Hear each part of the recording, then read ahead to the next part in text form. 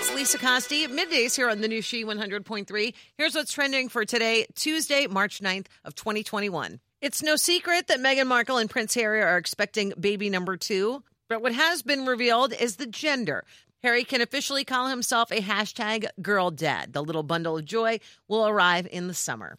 A novel turned Netflix smash is about to become a Broadway musical. The Queen's Gambit, the story, as you know, of a chess prodigy, was Netflix's most-watched scripted miniseries with over 62 million viewers in the first month. It also just grabbed a Golden Globe for Best Television Limited Series, Anthology Series, or Motion Picture Made for Television, so it's a pretty good guess that the play will do quite well. And congratulations, Chicago. Our latest accolade, we have the third worst traffic in the U.S., the Eisenhower, the most congested in the entire country, according to a new ranking. Not a surprise that New York beat us out for the title crown. Philadelphia was number 2.